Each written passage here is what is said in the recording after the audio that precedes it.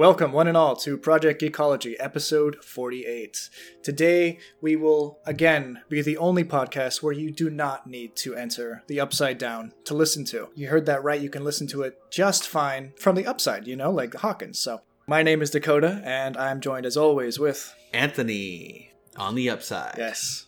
I like it. All right, so we're going to be talking about the final two episodes of Season 4 of Stranger Things, but we got other stuff that we're going to be jumping into. Before we jump into any of that, I'm going to go ahead and tell you guys what I've been up to recently. I've got a lot of projects that I'm working on, and I've just been having a lot of fun with it. I have recently jumped back into Avatar: The Last Airbender, like in a major way. You know how I do the MCU timeline stuff. I make notes on all the timeline information for every individual episode of shows and stuff.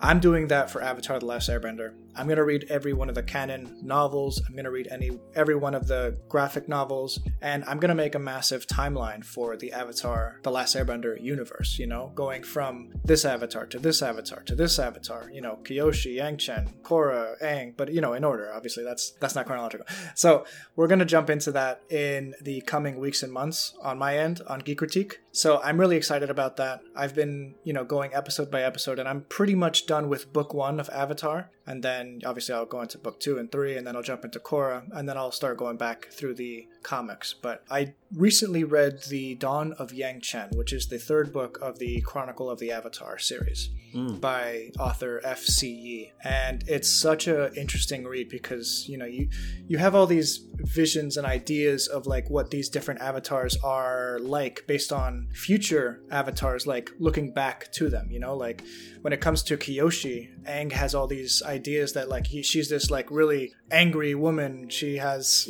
she has problems. She's gonna like kill people. But she's really not like that. And then she has visions of Yang-Chen before her, of this like, pristine person who has never done anything wrong. But that's not what Yang-Chen is actually like, according to this novel. So it's really about like breaking the mold in this series of, like what these individual avatars are like. So I'm really excited about that.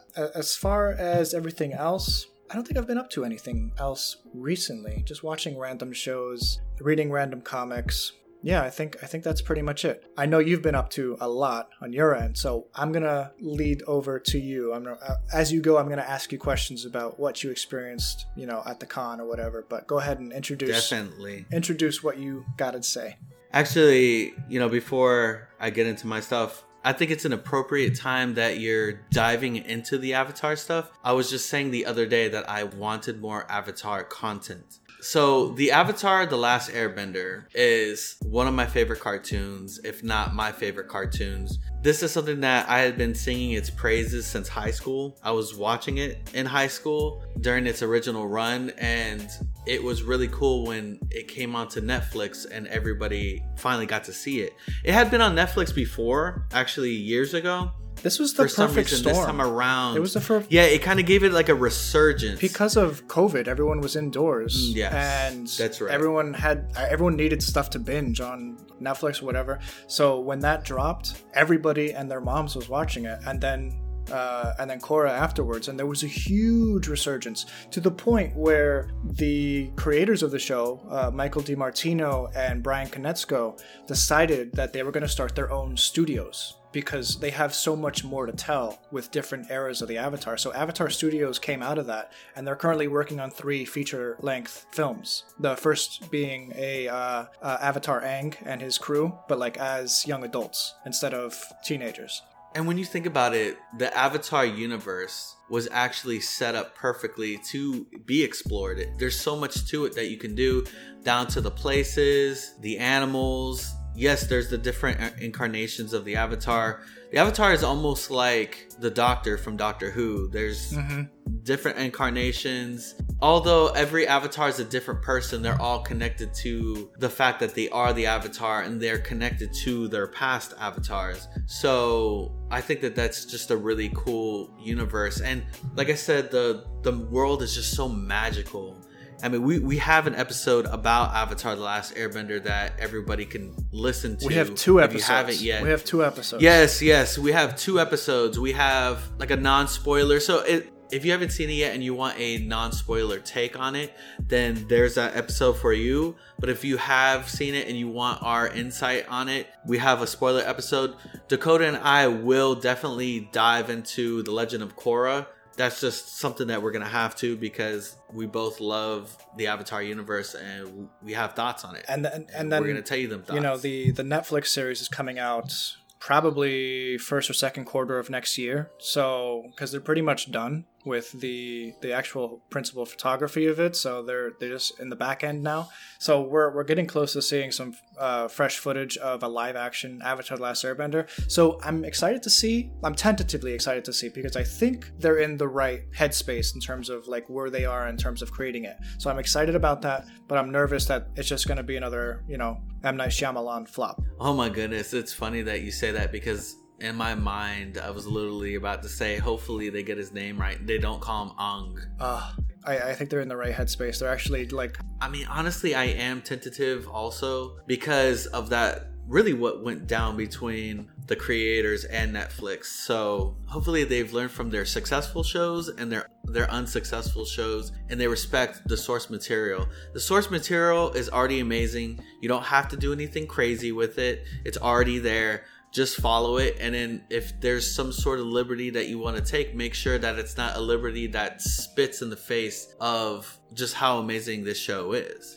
And at the end of the day, even if the live action show doesn't live up to the animated series, we'll always have the animated series. But we also have a lot more Avatar content coming forward and down the pipe, because they have so much stuff that they're working on. Yeah, so I've been really into the Avatar stuff, and I actually found a podcast, you know, not to take listenership away from our podcast, but Nickelodeon has their own podcast called Avatar: Braving the Elements, where they have the voices of Avatar Korra and Prince Zuko from, you know, Legend of Korra and Avatar: The Last Airbender, respectively. And they go episode by episode and just break down. So they start with The Boy in the Iceberg, then they'll interview like the creators of the show, and then they'll do the second episode, The Avatar Returns, and so on and so forth. So it's a really interesting dynamic, because they're giving a fresh take on, you know, like what it was like actually doing some of the filming or doing some of the recording, and like bringing behind the scenes knowledge to a show that everyone loves. So it's worth it to check out if you want to listen to more podcasts after this, but you better stick around for this one, because it's going to be really good. Yes, I agree. We did say that we were talking about Stranger Things Volume 2, you know, the second part, but we're actually going to be talking about Avatar this episode. Wait, really? I got so much to say. I hijacked it. But yeah, so if you're interested in hearing more about our thoughts on Avatar: The Last Airbender, go check that episode out. And I have actually seen that episode. I mean, I actually have seen that podcast that you're talking about, Dakota. I just haven't really had the time to sit down and give it a listen, but I do want to. And it's actually really cool, because I have been seeing Dante Bosco, which is the voice for Zuko. He's actually been making rounds in different conventions. He was in the one in Orlando called MegaCon, and he was actually also at this one in Miami called Supercon, which I'm going to be talking a lot more about right now. Jump into it. Let's go. So Florida Supercon is a convention. It's in Miami Beach, Florida, and it kind of jumps around as far as dates. This year it was July 8th through the 10th. Last year it was in September, so the space between last year and this year was pretty short, but it's actually really cool. This year I feel like I've been really just in this convention mode. I went to one in January called Otaku Fest, which I submitted press passes for, so fingers crossed that we get that, and I'll cover that convention also in this upcoming January. And so Florida Supercon, I'm gonna be honest with you, I'm just gonna kind of get some of the bads out of the way so I can talk more about the goods. I came into this convention feeling a little nervous because I wasn't sure if it was going to be good or not. They literally had a few people drop at the last minute. That's weird. Yeah. They had some celebrities drop at the last minute. One being Freddie Prinze Jr., which I was a little sad because I kind of wanted to meet him because, you know, he's our boy in Rebels. Yeah. Jim Lee, he was supposed to be there. I actually really wanted to meet Jim Lee because Jim Lee, his art is just, he's drawn especially like Batman. He's done a lot, but his Batman is something that lives in my mind when I think of the comic book version of Batman. It lives rent free, and anyone who's read like rent free. Anyone who's ever read like a DC comic book, his visual stamp is so synonymous with DC currently, even though he's not necessarily like an artist today so much because he's more on like the producer side of DC at this point, but his style has like transcended into how other people draw, these characters. So it's super influential. Right. And so I was pretty upset about that he dropped off. I wanted to see him. Like, I actually wanted to meet him because I'm thinking, I mean, you've seen in my room that I have that Jim Lee Batman and the Nightwing, that little... Yeah. That classic cover. Yeah. So that made me a little nervous. I was like, okay, these people are kind of dropping off. And to begin with, there wasn't really too many major names that were in it. There were some voice actors and some actors that were in there. Florida's Supercon seemed to pale in comparison when it came to MegaCon. MegaCon just really blew me away.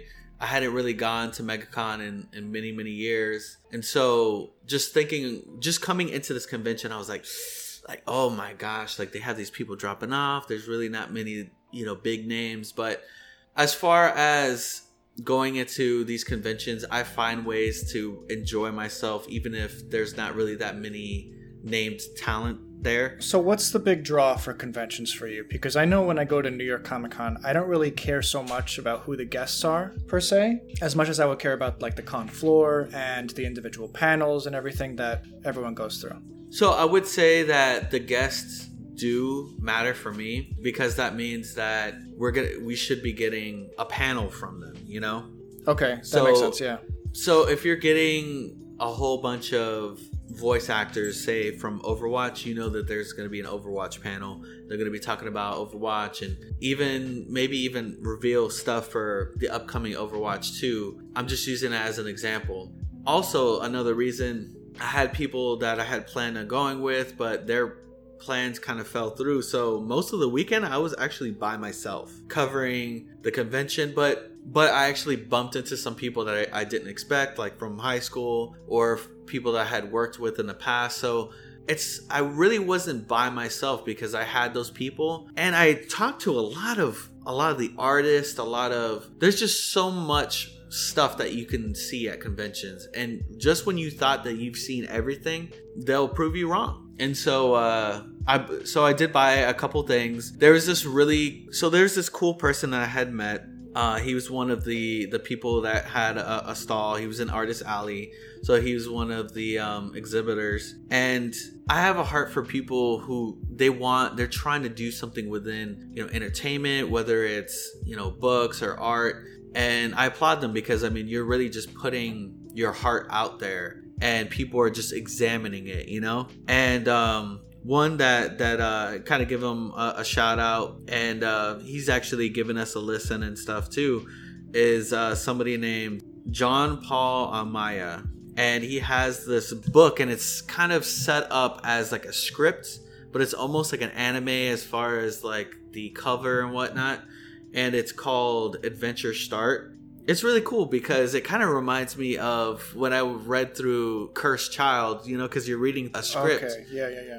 And they actually had a reading of it on Twitch, which was actually pretty cool. So I had spoken to him, and he was really, really cool. And I spoke to a whole bunch of different artists, and kind of got connected with them and pretty much put them onto the podcast and what we were about. But I had met a lot of really, really cool people. I actually bought, and I think I sent you a picture, I bought a bottle opener, and it's the Kingdom Key from Kingdom Hearts. Oh, yeah, you did send me a picture of that looked really cool. And so I thought it was cool because the person who made these, or the person who has these bottle openers made, he doesn't want them to look like obvious bottle openers, so that's why he situates them in the way that he does.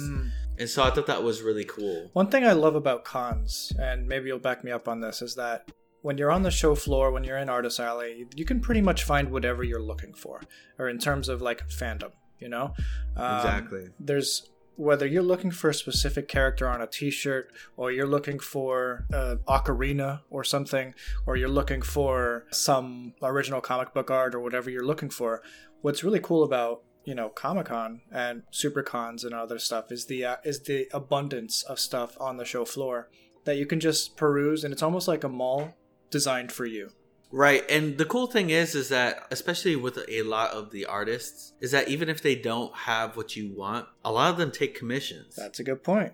I've never done that personally, but that's cool. I have not either, but I may in the future.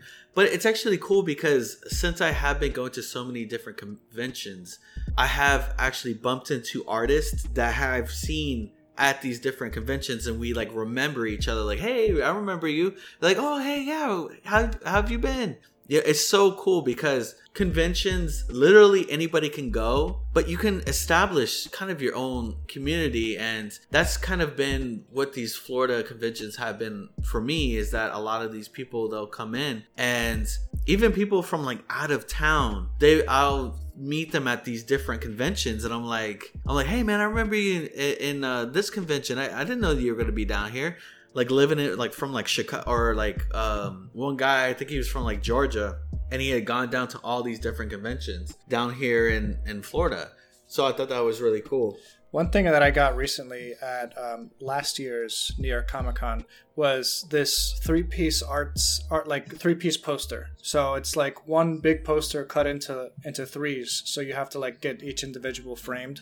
But it's a really cool concept because he basically takes popular moments in pop culture or fiction and draws them in the style of ancient samurai art. So I have a picture of Mandalorian, of like him and the child walking through the streets of Navarro City, and you have like all the bounty hunters trying to like, take him down. I think it's like episode 3 or 4 of the original season of Mandalorian. So it basically takes that concept and turns it into ancient samurai art. And it's really it's one of the coolest pieces that I've ever bought at a con. And I'm so happy I did. I wish I had the artist's name offhand, but I'll send a picture to you soon. Yeah, that's awesome. I'd definitely love to see that. But yeah, so, Florida Supercon, it's fun, but I will say that I'm a little disappointed that they're owned by ReedPop. ReedPop, they have the resources. They run the convention that you're about to go to in October, NYCC. You would think that, okay, we have a convention that's in Miami Beach.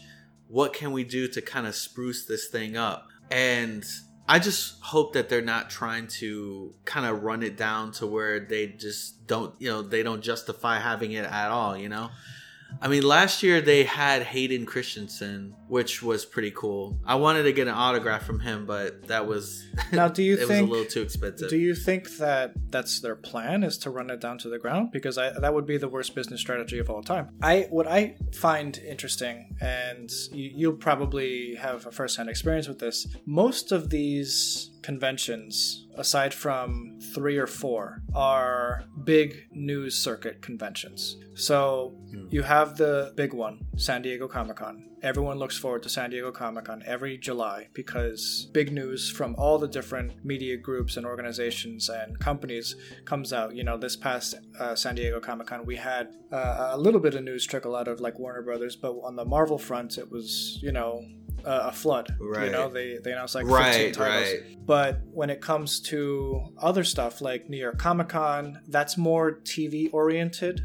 I've noticed they do a lot of like trailers for TV and not news about that in terms of New York Comic-Con. And then in Brazil they have CCRP or CCXP or something like that. A lot of DC news comes out of there because Brazil just loves DC Comics for whatever reason. And WonderCon, sometimes you get some news out of there, but other than that, other than those 4, you don't really get much new news from these individual like smaller cons. Like I've never heard of anything coming out of Supercon that will like make the news for the day or whatever. Right. So do you think they need to spread the love a little bit, or do you think that this is just a different experience?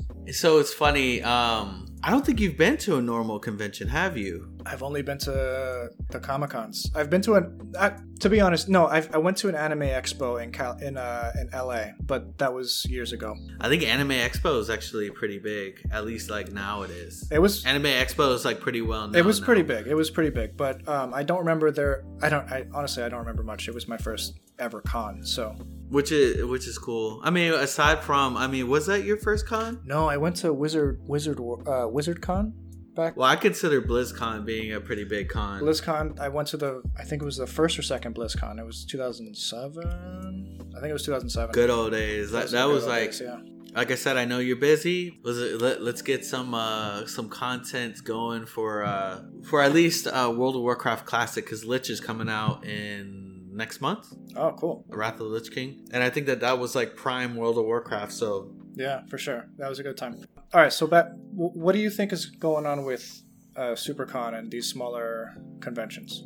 So these smaller conventions, I don't expect a lot of big news to come out of them. And so a lot of the smaller conventions, it just really boils down to budget. The Otaku Fest, that's a small time convention. So if they even have like any actor or voice actor that I even know, I'd be like, oh wow, that's cool, they got them. But with Miami, Florida Supercon has been around for a while. And I've been around where they've had good rosters of people. And that was actually when it was owned by, whoever it was that owned Florida Supercon beforehand, before ReedPop had bought them. And to be fair, ReedPop has only had them, I think, for a couple years, because they bought them in 2019. And then right after that, COVID hits. And so we've only really gotten 2 of them. But like last year, other than Hayden Christensen, I had noticed a little bit of the change in the quality of it. And it's not that it's a low quality, it just seems to be a tad, neglected. And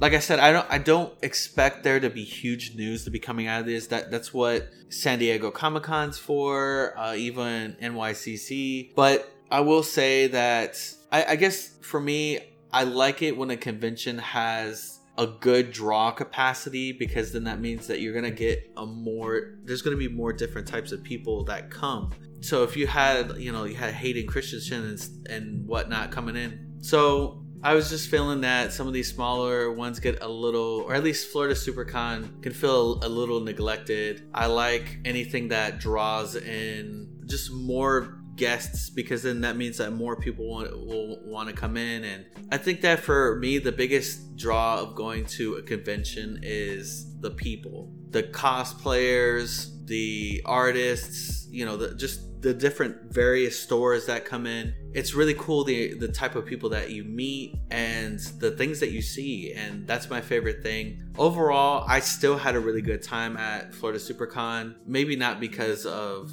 the guests that came in, but really more so the people that I met, people that I connected with, the different things that they had there. Dude, they had like this whole room that had a bunch of gaming consoles and gaming computers, and like you could just go over there and play with your friends. They had N64s, dude, like just everything. That's cool. And one of the things that I wanted to do. Yeah, one of these days we got to get you saddled up with like a nice interview kit, so that you can do some interviews for the podcast and talk to people about what makes them tick, or like why they keep doing what they're doing, and talk about the craft of what they're working on, and maybe link to some of those people online. That'd be really fun. I think that'd be cool. I mean, if you wanted to do something like that for NYCC, that'd be cool. I mean, you could talk a little bit about NYCC when you come through.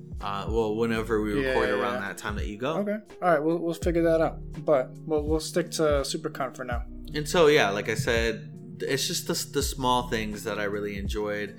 I still found a way to enjoy myself there, even though I didn't really have anybody there. I had some friends come through. I had a friend that came in like really just one of the days, even though he planned on going the whole weekend. And so, yeah, like I said, I spent most of my time kind of just wandering around, looking. And I bought a couple things, the bottle opener that I told you about, and I actually that's where I bought my first pair of D&D dice. Ooh. And that was actually what kind of drove me forward into finally starting to play D&D, which I'll talk a little bit after after the Supercon discussion. So yeah, overall, Supercon was a fun experience. I enjoyed it. I will say that so far this year, the best convention I've gone to is MegaCon, and hopefully in the upcoming future, Supercon kind of like picks it up a little bit now that is the venue big enough? Is the venue big enough in Supercon for it to be a better convention? It's pretty big in size. Like they don't use the full venue. Oh, okay. It's, like a lot of these convention centers. So I don't know. So you haven't really gone to some of these other conventions, but a lot of them are in these giant places that almost look like airplane hangars. They're convention centers. Yeah. Right. They're meant to like hold multiple conventions. Yeah. Right. And so not the entirety of these venues are completely filled, to the brim with things to do. And I just think that as far as content, they could do a little bit better. Okay. But I will not say that it wasn't fun. I did have a good time. And it's always cool to check out the side stuff in the conventions. I'm used to the main exhibition floor and really just seeing the main things. Well, there's tons of random stuff that you can walk into in the rooms that they have in the convention centers. There's people that were playing D&D there. There's people playing board games, Yu-Gi-Oh, Pokemon, panels of different random things. It's really, really fun. So I got to check a little bit more of that stuff out. I actually made that a point this year to kind of do that a little bit more, although I didn't really do that at MegaCon. I did that at Otaku Fest. So overall, I had a good time. I'm hoping that maybe next year is a little bit better, but we'll see. I would love to go to MegaCon next year also, maybe cover that in an upcoming podcast. But so yeah, that's a little bit of my thoughts on Supercon. Hopefully maybe one year you can come down Dakota, and then it'll be both you and I covering the convention, and you get to see what a normal convention is like, or a smaller convention is like. Yeah, maybe for next year's NYCC we'll have a big I'll get some press passes for that, hopefully. Oh, that would be cool. I'd love to join y'all again. Yeah, maybe for some Geek Critique / Project Geekology content. Yeah. That'd be kind of cool. That'd be great, yeah. So you mentioned that you got some D&D dice. I've played D&D on and off for a couple of years now. Jen actually plays a lot more than I do, because she has a D&D group with her old colleagues from work that she's been pretty consistent with for, on and off for about 2 years. Oh, wow. So you just started up a campaign, right? Yes, I did. I found a group of people. There's really so many different ways that you can find a group to play D&D with. There's literally all sorts of ways. There's Roll20, there's something called Start Play, there's Discord groups, and for those that don't have groups around them, people that they know to connect with to play D&D. And so I found a group where we're going through it's like the latest adventure book. It's called Journeys Through the Radiant Citadel. And okay, so I've actually seen it. Yeah. And so we're going through that, and it's interesting because I'm learning the fundamentals. I'm still trying to understand it, but as a gamer, I really enjoy it because I've played so many different types of role-playing games. And this one takes it up a notch because you can play a role-playing game, but there's still limitations. The most advanced and most versatile and customizable role-playing games can't really even touch anywhere near what Dungeons and Dragons does, because you can literally do anything. Yeah, I was talking to my friend the other day, and he's got a group going, and he said that they do these. They go through a main quest, but right now they're doing a whole bunch of different little side quests, and him and his group of people literally bought a tavern. It's just random things happen in D&D. Sometimes you can get away with so much fun stuff just by negotiation or, just charisma or whatever. One time I was using an orphan character. He was a little orphan. I don't even remember his race. I just remember he had a pet rat. And for whatever reason, I decided, and we were... Scabbers? I didn't call it Scabbers, no. Should have. But we ended up facing off against giant rats, and for whatever reason I decided I was going to use my little pet rat as a weapon, and I threw it at the head of one of the rats in front of me, and I rolled a nat 20. So like you have a 20-sided die, and it's up to the game master or the dungeon master to determine what happens when you roll certain things. If you get a 1, then it's obviously a miss. You get nothing. If you get a 20, it's like above and beyond what could possibly happen in a normal situation. So while I was throwing my pet rat at this giant rat, I rolled a nat 20, and it turned out that I threw it so hard it went right through the rat's skull. Oh my! And it's part of the discretion of it was just a good time, and it's just like stuff like that you could never do in a video game because there's no rules for that. But with the power of imagination, with the power of rolling die and trying to figure out like what is possible with the characters and the sets and the enemies' limitations and powers, whatever. It just so happens that sometimes crazy stuff can happen, and that's part of the fun of it. Right. And with video games, you can have the most creative imagination, but what happens within the game really just goes as far as what has been programmed into the game. Right. And you can even do things that are procedurally generated, but it's still that system's not perfect. I mean, it's gotten better, but still there's a lot that you just can't do it. Even procedural generation is limited. Well, yeah, it's limited by the boundaries that are set by what is coded into the program, Exactly. If with something like Dungeons and Dragons, it's only limited by the person's imagination or the imagination of the group playing the game. So exactly. Yeah, it's really, really fun. I've been enjoying it so far. We've gotten in a few sessions already. Right now, our group we're investigating this squabble between these 2 food stalls that's in the night market of that city. And so we're trying to solve what it is. My character is a wood elf rogue. And so I kind of just like I picked the race. I was like, okay, I think wood elf sounds cool. And I kind of want to do a rogue because I didn't want to do a caster because there's a lot involved with casting that I'm just not comfortable with yet. I just want to understand the game first before I start making a caster. Yeah, for sure. And so it's really cool because I've actually been able to do a lot of stealth stuff so far, and I haven't rolled a nat 20 yet, but I've gotten close. I've gotten 18, I've gotten a 19, but with my dexterity being so high, like it just when you get something that's like 15 and above, you're set. Like you're good to go. Like whatever you want to do, unless it's like something crazy, you could pretty much do it in D&D. Right, unless they like set the DC super high. Right. So that's pretty cool. So you said you've done a couple sittings. Yes, which my latest session was actually last night as of recording. Cool. So how many people are playing? There's 5 of us right now. Maybe a 6th is on the way. 5 including the Dungeon Master, or 5 plus the Dungeon Master? 5 plus the Dungeon Master. Okay, that's a good sized team. So yeah, hopefully. Yeah, it's been fun. Hopefully that keeps going. It's been really, really fun. Yeah. We actually have 2 clerics, but they're like 2 different types of clerics from like different places, different domains. Do they clash or do they get along? No, they get along. So far, we have a warlock.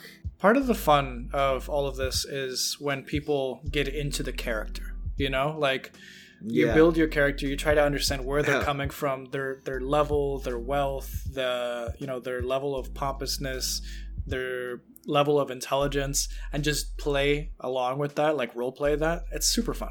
Yeah, so that's really what I've been up to, playing D&D and well, just having a good time at conventions. D&D actually ties in really well with what we're going to be talking about today. Even though they haven't been playing it in these last 2 episodes that we're going to be talking about, it did kind of start off this huge issue a lot with Eddie anyway. He's introduced through as the Dungeon Master for the Hellfire Club, which is pretty big. This is a great segue into the topic, which is going to be our part 2 to the Stranger Things. Yeah. It shouldn't be shouldn't be super long of a discussion just because we've already talked about most of the season, but there are some huge things that we just haven't talked about yet. And it's been a couple weeks, so I've done a little recap of it, and I'm super excited to talk about it. We start back with Nancy. Remember, Vecna is in her mind. Yeah, so we're not really sure what's going on with Nancy because she hasn't had that clock issue prior to this. You know, like all the other victims of Vecna have had that like 4 chimes, and then Vecna comes and like takes them. Max, it's time. Yeah, so we left it with a huge cliffhanger. You know, instead of Nancy going out of the Upside Down and back into the real world, she kind of like goes into this mind trance where Vecna tells basically the entire story of like what's happening with you know, like who he is and what he plans to do with 11. And he's like, you better tell 11 all this. It's a classic villain move right there. Classic. So yeah, it's a classic villain move, revealing everything that they're going to do, which, you know, really does lead to their downfall. And I know. So yeah, we find out in the first part that he is Henry, aka number 1, and that 11 is the reason why he's in the Shadow Realm, aka the Upside Down. Yeah, and what is really interesting about these couple episodes is we're following a couple storylines up until this point. You know, we have Hopper, Joyce, and Murray up in Russia. We have Will Byers and Mike and his brother and all these individuals driving to try and find 11. And then we have 11, who has been taken by Papa and I forget what the other guy's name. Dr. Brenner? No, Dr. Brenner is Papa. I forget who the other guy is. There's like the nice doctor, and then there's Dr. Brenner. The good doc, bad doc. Good doc, bad doc, yeah, for sure. And so you have a bunch of different individual storylines, but then you have what's happening in Hawkins.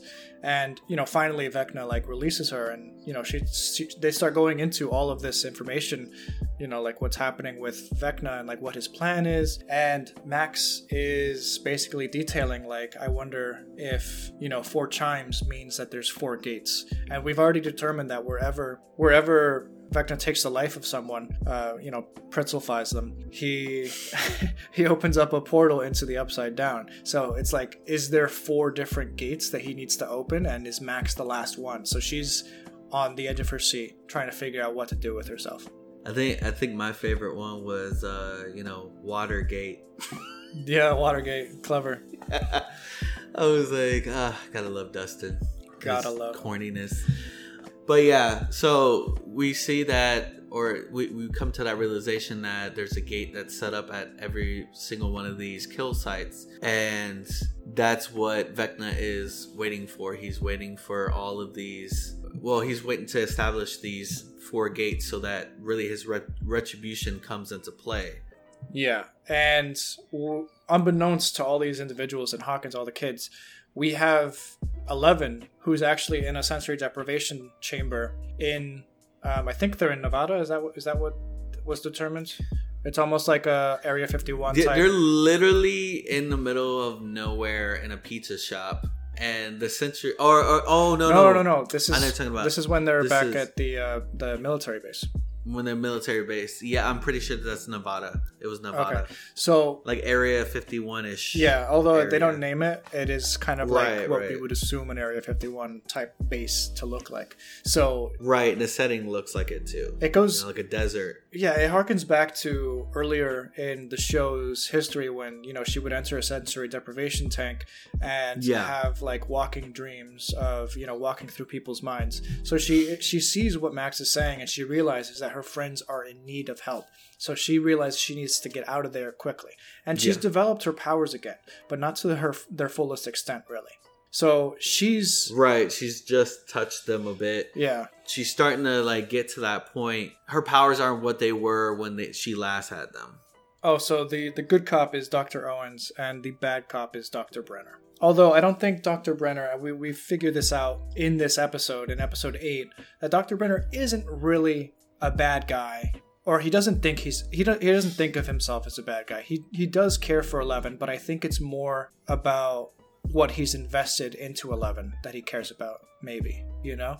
Like it's a really twisted type of love that he doesn't want to let go of. Right, like the thing is that it's so weird with him because you do see that he cares, but it's just so twisted that it still leaves a bad taste in your mouth. Yeah, you feel bad for him, but not for the reasons you would feel bad for a normal character. Like you pity him because of the position that he's put himself and Eleven in. So he basically hijacks the resuscitation of her powers for himself. He imprisons Dr. Owens and basically hijacks the entire operation so that she doesn't leave, because that's her plan.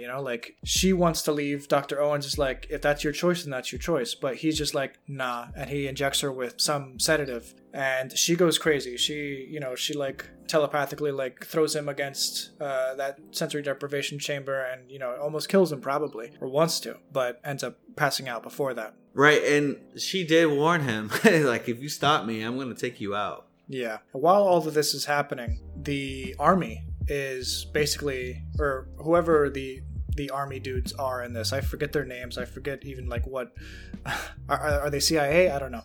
But they're coming to get her because they believe that she is the reason all these deaths are happening. They believe that she's the cause of this, even though there's really no good reason to believe that when they have a perfectly good villain elsewhere. But during all of this, we have the group in the pizza truck. We have Argyle's pizza truck, the Pizza Bros, or Surfer Bro Pizza. What is it called? Yeah, I think it's called Surfer Bro Pizza. They're heading down and they're trying to figure out where the heck she is, and they conscript Susie for help so that they can call the computer that is the number of whatever, this place in Nevada, and they end up finding that location. But on the way, one of the most touching scenes for me happens on the way. We have Will Byers, who clearly has feelings for Mike. It's something that's unspoken, it's unsaid, but we know, and you just feel bad because at this time in history, it's just not something that's socially acceptable. It's not something that is accepted and is, allowed or applauded, whatever. So he's kind of like in a box of like who he is supposed to be and what his relationship is with his best friend. I feel terrible for him because obviously you see he is just eating himself away inside. But there's that really nice moment where it's like a call to action moment where he shows the painting that he made for Mike.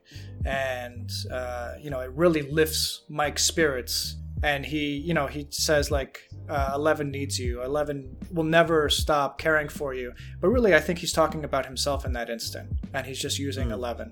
And it's just it's a tough scene because you don't want him to hurt. I guess you could say, but Mike doesn't reciprocate that. Obviously, he's in love with Al, and there's that just terrible scene where he like cries, looking the other way. It's tough. Jonathan Byers notices this though, and it kind of like unlocks like this love for, or like this, not that he didn't love his brother, but he was just kind of so caught up in his own thing that it kind of woke him up in a sense that like his brother needs his help.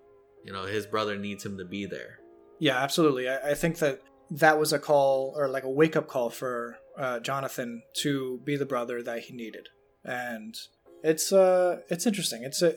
If anything, because they didn't really do too much with Jonathan's character arc throughout the entire season, that was a bit of a growth period for him in terms of his relationship with his brother. So I like that. They end up getting to the military base. So the crew in the Surfer Bros pizza van, they kind of catch up to where Elle is. They find the tracks for the place that leads up to where, or they find the path where going up to where Elle is, which is where Project Nina is. And so while there's that scuffle kind of going on inside between 11 and Dr. Brenner, the military comes in and really just raids the place. And so while the army is really just like kind of throwing down on the MPs that are with because I mean, that's the military police that was actually inside. Yeah. That was inside the base, which gets you thinking like, okay, so this is military versus military. This is kind of crazy.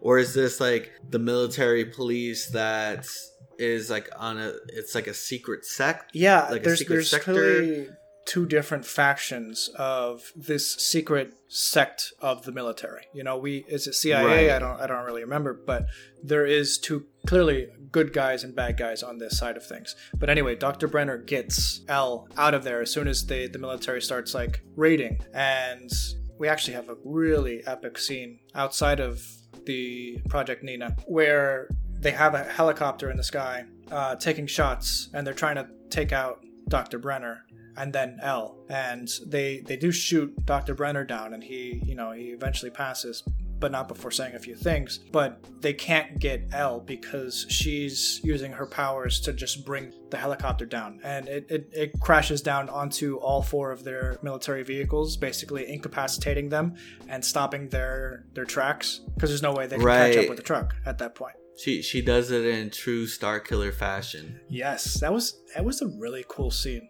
That was like, it was really epic. And she's just screaming the entire time, like, ah.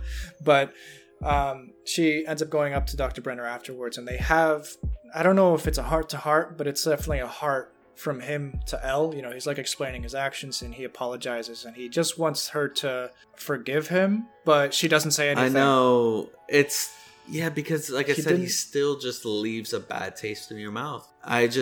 He had his reasonings, and he was doing it from a place in his heart that he thought was good, but it was just still really crazy and corrupt in a way. I mean, it's almost like Thanos. I mean, the reason why he justified what he did, snapping away people, was because he wanted the universe to be balanced and not there to be too many people out there, He did whatever he wanted because he wanted to like unlock her true potential. Yeah, absolutely. And well, anyway, it was selfish in the end of the day. It was selfish, but anyway, he got what came of it, and we don't know if 11 forgives him, but I think she understands him at that point. And there's like a moment where she's just like, it's like a self-resignation, like, I'm not going to be mad at you anymore, but what else can I do, because you're dying. So anyway, they head out of there and they head towards Hawkins. They have to like book it to Hawkins because there's a serious issue with everything that's going on down there, but there's no way that they can get there in time. So they end up going to a Surfer Bros pizza, and like you said, they used a cooler, like a large cooler, right, a lot of salt, and just make themselves their own version of a sensory deprivation chamber, which is really cool of a concept. At this point we can talk about what's happening with the team down there, because for the time being, I think that's pretty much all that happens on that side of things. Right. Yeah, so pretty much for the whole part of that action sequence, that's everything that's happening as far as action in Hawkins, they're at that Surfer Bros pizza. They never make it to Hawkins until after that happens. We still have the crew up in Russia, and they reach out to somebody in Hawkins, and they find out that all this stuff is happening in Hawkins. And so during their prison break, they find that, remember that shade or that shadow that was inside that containment unit? Mm-hmm. Yeah, so that shadow in that containment unit, they come up with the idea like, okay, if we can't make it to Hawkins right now, let's destroy this thing. They come up with a plan to head back to the prison where this thing is, to kill it, to really help wound Vecna. In some kind of way. They want to help the kids because they know that the kids, they're like, okay, we're not going to make it to them, so we got to do what we got to do. So that's what their plan is, and Yuri is in charge of like their escape, which is a helicopter. Yeah, Yuri has been kind of like dragged into their escape once again against his wishes, but I think he's more compliant in these episodes just because he realizes what's at stake a little bit more, and he kind of plays around too. Oh, I'm sure. Yeah. Remember, like they get him to fix a helicopter. Oh, and he didn't want to. He kept messing around with it. He didn't want to. He kept messing around with that until Anton or Antov like kind of convinces him, like, what, you're this guy that was reputable in this war. Like, what happened to you? Like, you're like a shell of your former self. It kind of convinces him to really do this. Yeah, absolutely. So they actually, and I like that you brought that up, that the best thing that they can do is to wound the upside down creatures because they operate on a hive mind. You wound one and they all get it. They all feel it, and we've seen that right. before. And they notice that with the vines, that when they touch the vines, they know where they are. Yeah, definitely. So there's definitely an interconnected web throughout the Upside Down. that also reaches over to Russia. So that's pretty cool. So they go back and they kind of realize that, oh crap, all of these things have been let loose. I think at this point we should jump over to what's happening in Hawkins, because we're coming to a point where once they wound it, they weaken Vecna, and the Hawkins dudes can, fix that up. But the Hawkins kids, they create this elaborate plan where some of them are going to go into the Upside Down and distract Vecna, while others are going to go in the real world at the old mansion where he did his original killings, and they're just going to draw him out. And they have this huge plan. A lot happens, a lot goes wrong, but a lot is really cool. Something that your wife posted kind of made me laugh, that talked about season 1 Nancy. And that season 1 Nancy, really, like, she couldn't even swing a bat. But then you got her in season 4. She's got she's got a sawed off like shotgun. She does the actual sawing off and makes it into a sawed off shotgun. So she really like becomes like a really beast of a character by this season. And they still have these kids that are going around looking for Eddie this whole time also. Yeah, the basketball dudes, the basketball bros, they're still hunting for Eddie, and they're convinced that, like, he has brought this like satanic plague on the town, even when given evidence otherwise, like it's not this, it's something else.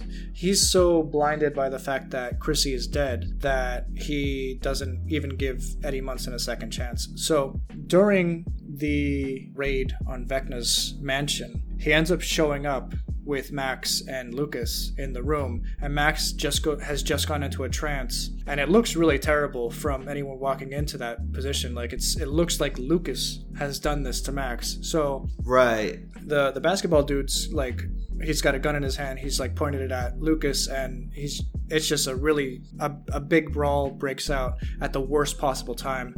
Yeah, so the plan for the team in Hawkins is that they figured out that Vecna becomes weak when he's in somebody's mind. He goes into the house in the Upside Down and he gets to work. He's not there.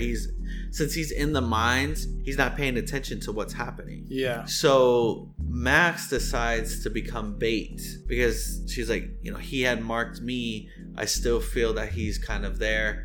So let me be the one that he goes after. And then Robin, Steve, Nancy are the ones that go into the house. They're the ones that go into the house. Eddie and Dustin are in charge of distracting because the house is being pretty much guarded by the bats and the Upside Down. And so like everybody, they just come up with all these plans. It really was wholesome before that because everybody was in unison. Mm-hmm. Everybody had this common cause. And so everybody was really connecting, but it was also very dreary because they knew the potential of any of them could die. And so it was wholesome and very just sad at the same time. Yeah. So what I think the most epic thing that happens in this scenario is the guitar solo that Eddie decides to throw on top of his house in the Upside Down, where he's drawing as much, attention away from Vecna and, the other team as possible, where he starts playing Metallica's Master of Puppets, in just literally the most epic way possible. And I don't know if you saw it, but like the actor who played Eddie Munson was invited by Metallica like on their tour to like just have a sit down, and they hung out a little bit. So that's pretty cool. That is pretty cool. And I actually seen a breakdown video of an actual guitarist looking at the actor, the way that he played Master of Puppets, and he was pretty accurate with his finger placements. Yeah. And when it came to the actual like guitar solo, they kind of zoomed in. It might have not been him that actually did it because guitar solos are pretty hard. But the fact that he had put in the work to actually learn to play the song really goes far to that actor. I mean, he really did a great job in bringing that character Eddie Munson to life. And I mean, to be honest, he was my favorite character in this season.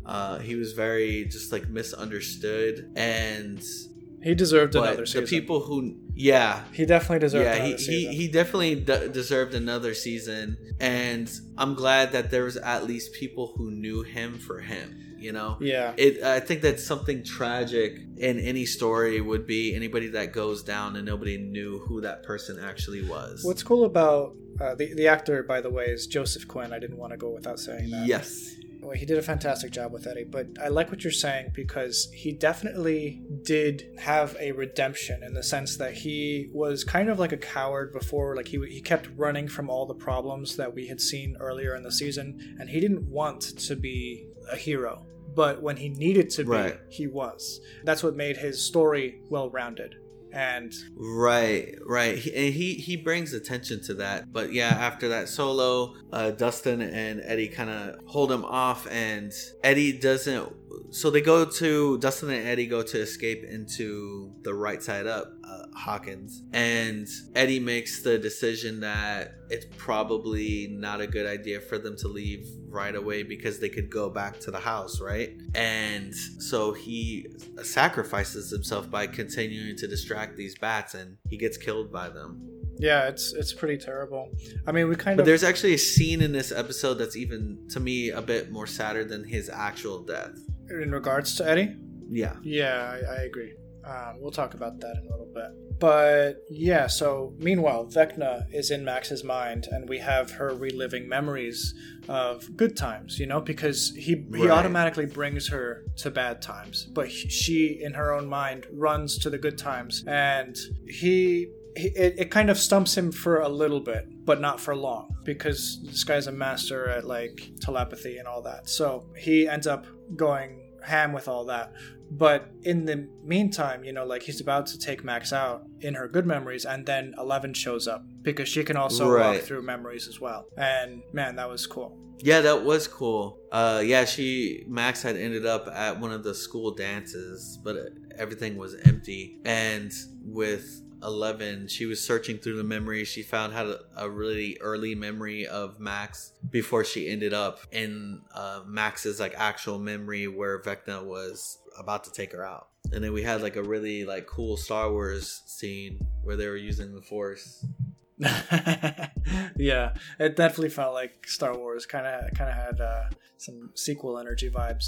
But yeah, so eventually Vecna does get Max. And technically he does kill her, and you know, he does the whole pretzelification thing in the real world. Yeah. And and blinds her too. But 11 doesn't allow that to happen. You know, like she like kind of goes into her mind and tries to keep her alive. So by the end of it, Max did sacrifice herself to Vecna, and he opened up a portal where he needed to, but she didn't necessarily die because 11 basically saved her life. Yeah, because at first 11 in that fight, she was doing pretty well, but then Vecna gets the upper hand, so she's kind of down, and Mike is pretty much trying to help like boost her up by speaking to her. And so yeah, man, when I saw Max starting to be pretzelified, I was like, oh dude, they gonna do this? Are they gonna kill her? They messed up. I was like, oh man, they said they killed my boy Eddie, now they're trying to kill her? Can't be killing too many people now. I know. Too many main characters. But yeah, so yeah, I thought it was crazy that 11 was able to kind of, you know, keep her alive, but she ends up in like a coma. Yeah, so in doing all of this, opening the 4 gates, basically they kind of connect, you know. Hawkins opens up, it's a big open wound basically into the Upside Down, and that's kind of where our town is left. But in so doing, you know, like some people die. Like we see the basketball dude, I forget his name, the one that was attacking Lucas, get ripped in half. Yeah, he gets like vaporized. Yeah, like he gets like when it rips open, he gets ripped open and kind of vaporized in the same also. Like it's kind of crazy. It's crazy that they call it an earthquake. I'm like, bro, that is not an earthquake. You call that an earthquake? That is opening up into something else. Yes. Yeah. The average viewer would be like, well, that is literally hell, you know? But anyway, so... I was like, hey, for real. I'm like, dude, our earthquake. I don't know many earthquakes that open up into this gate of hell that I see right now. Yeah. So that, it's craziness all around. And actually... I actually dislike this ending a little bit. It's not that I don't think it's cool, and I don't think that they can make a cool story out of it, but I like the fact that it's almost that Stranger Things has been like small town problems up until this point. Yeah. Now it's the entire town is involved to the point where there's no looking past it. You know, it's not just like possible supernatural occurrences. It's basically a gate to hell has been opened up in your town. I think my biggest problem with the season, and I'm interested in seeing how they actually do this 5th season, is that there was a sense of it almost felt like a final season, the way that it was structured, how the episodes were so long, the fact that they were fighting, they found out who this creature that was really doing all these things were. It really felt like the final season of the show. They really, to be honest, they could have ended the series on the season. They could have changed the ending, and it could have been a final season. I don't know how they're going to continue it. I mean, they're going to continue it because Vecna kind of got what he wanted, but and actually we find out because they go back into Vecna's past when he first opened up, when Eleven first threw him into the portal. He lived, you know, kind of like a weird lonely life for a little bit, up until the point where Will Byers was taken into the Upside Down, and that's when basically like he was given purpose, and that's when he found the Mind Flayer. And we always assumed that he was the Mind Flayer's 5-star general, but it turns out he's controlling the Mind Flayer, and that's in that scene. So he's actually the big bad of Stranger Things, which we didn't know about until just these 2 episodes. So it'll be interesting seeing what they do with it. But you're right, they could have found a way to tie all this up, because the way that it was structured, it definitely felt like an ending. But I'm so curious, especially with that last episode being the length of a movie, a long movie too. It was 2.5 hours. Jeez. 2.5 hours, yeah. Like a feature length one could be like an hour. They could have done like an hour and a half to 2 hours, and that would be like a movie. But yeah, that's like an MCU movie right there. Yeah. But anyway, I think that it was a really epic finale. I think maybe like a 9 out of 10 for me. I kind of love the idea that it's like most of the town has no idea what's going on. But now I think the whole town has to be involved in some capacity, unless everyone leaves. Yeah. But we'll see. We'll see how that goes. So the scene that I was talking about was that I really liked the scene between Dustin and Eddie's uncle. And I'm going to be honest with you, like it kind of like made me like tear up a little bit. Yeah. You feel bad for the uncle. Was because I really do. And actually, I'm going to be honest with you, like his uncle's a good guy. Yeah. Because he maintained Eddie's innocence this whole time. He's like, dude, I don't care what you guys saying. That's not Eddie. This is not Eddie. And the way that Dustin like gives him this confirmation, there's some problems with that scene. But I do like that Dustin gives him this confirmation like, look, he was a good guy. And you're right. He was innocent. And if people knew who he was, they would have loved him. Yeah. Yeah, it's true. And you just see him like tear up because, you know, obviously I'm assuming it's his only living relative first and foremost. But not only that, he cared for the kid. He didn't want to see him, you know, and now the whole town will never know that story. That's what made me sad, you know, in that moment. But I was glad that we had a scene like that, and that the uncle really just wasn't on his own, knowing that Eddie was innocent, and knowing that Eddie was a good guy. I will say that, like, I would say my only problem would be that they didn't really give him an explanation about like what happened. There was like, yeah, you know, I was with him, and you know, he died, you know, being a hero, saving people. Like most Guardians would be like, okay, well, I need more information. Like, yeah. Like what are you talking about? Like what happened? Where is he? Where's his body? Where's he at? Yeah, you know, that's true. Like what happened to him?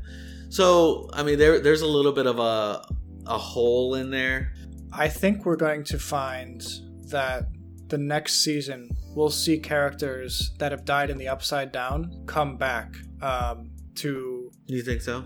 I think so, not as the characters that they were. They'll probably have the memories of the characters, like Max's brother and Eddie and maybe Barb from the first season. I think they're probably going to come back in some capacity and be used as like pawns by Vecna.